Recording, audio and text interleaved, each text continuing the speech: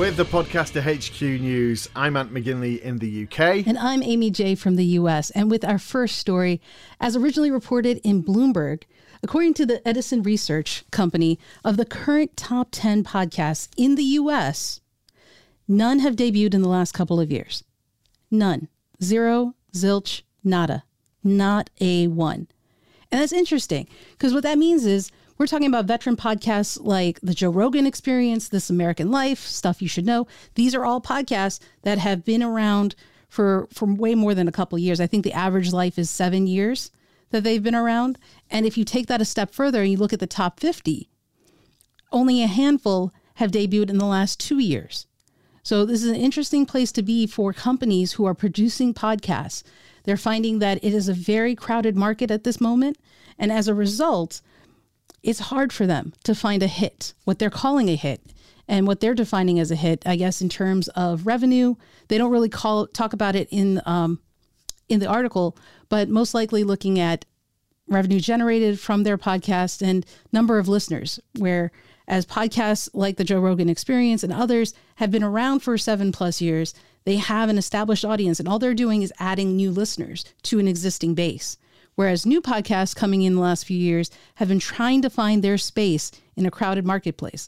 And as such, companies spending millions of dollars are struggling with what they should be doing. And so I think this has all been very focused on companies, and we've been looking at that. But I think there's an interesting parallel for independent podcasters like you and I to talk about here.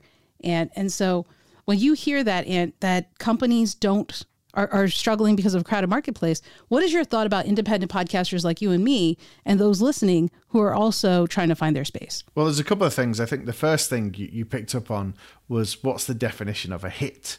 And what they're looking at here is they're looking at in terms of the chart success, which is based on the downloads that come through. So that makes sense. It's the top 10. But what's really key here is these are all established podcasts, and anybody who's podcasted before and podcasts now knows how much effort it takes you to get new listeners in. Now, one of the best ways, and Edison Research have pulled up on this and a couple of other surveys time and time again, one of the number one ways for people to hear about podcasts is word of mouth. So somebody that's already listening to that podcast recommending and saying, you should listen to this podcast. And so if you've already got 10 million people listening to your podcast, like some of these have, that's 10 million people that can do word of mouth, compared to you might only have 100 people listen to your podcast. They may all love it, but you need all of them to be saying all the time, go and listen to your podcast to get that boost from them.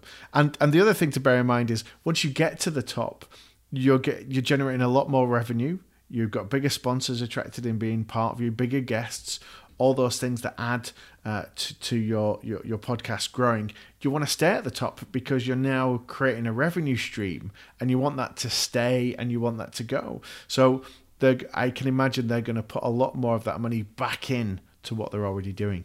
I think it's important that people listening, and independent podcasters in particular, understand this is like apples and oranges almost. The things that companies have are a bit different from the resources that you have. Right. So we're going to come back to is know why you are podcasting.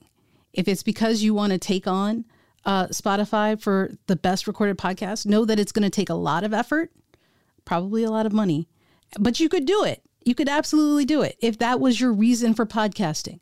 But if your podcasting is to make an impact on your audience, then focus on that, and word of mouth increases, the revenue you generate for your own self will increase, right? That's where you need to be focusing, because I think sometimes we can get lost in what that means. There are a number of independent podcasters who are on the charts, and we've just been talking about the US. There are a number of hits in separate charts for other countries, like the UK, like in India. Everybody else has their own charts, guys. So, we always talk about the US, and I'm from here, but that doesn't mean you're not a hit where you are in what you're doing.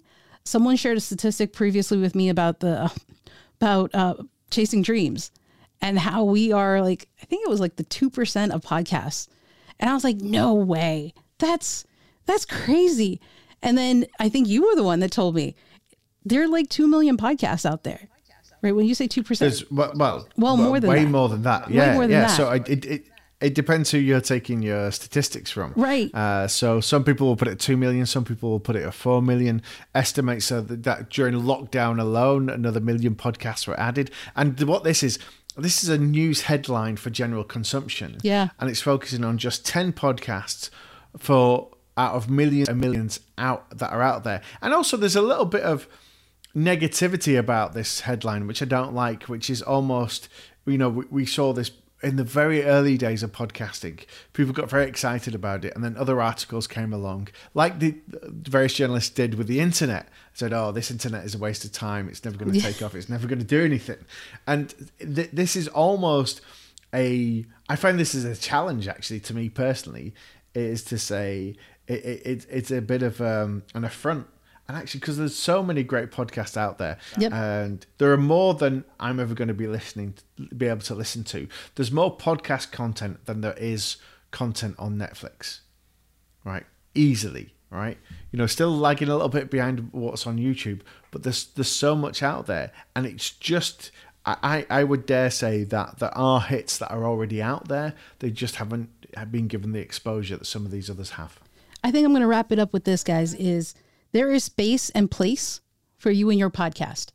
Just keep at it, keep working, and you can do it. Now, when you have your podcast, one of the things you want to do is get more listeners like everybody. And one of the new places you can start putting your podcast, especially if you're in the United States, is on Facebook. And why wouldn't you? Because Facebook has an estimated 2.9 billion users. So just to even get a small slice of those would be quite nice. However, anecdotal reports are suggesting that some podcasts that are being put on the platform are being muted. Now, this is not censorship of what they're talking about. It's censorship of music. And so even people that are reporting that they own the rights to the music are finding that those sections of their podcast are being muted on the Facebook platform, which, as you can imagine, makes it quite a difficult listen. Now, this is a subject that's come up time and time again, and you don't have to be in a room with a bunch of other podcasters long before the subject of music comes up. And it's quite a complicated issue, but at the same time, it's very simple. There's some myths out there, but a fair use, particularly if you use 20 seconds, if you use 30 seconds, it's fine. However, it depends on who prosecutes you, which court, in which country they take you to, and under which laws. And the laws for this vary massively. And, of course, we all know musicians like to make some money, especially as they're not making as much money from streaming these days.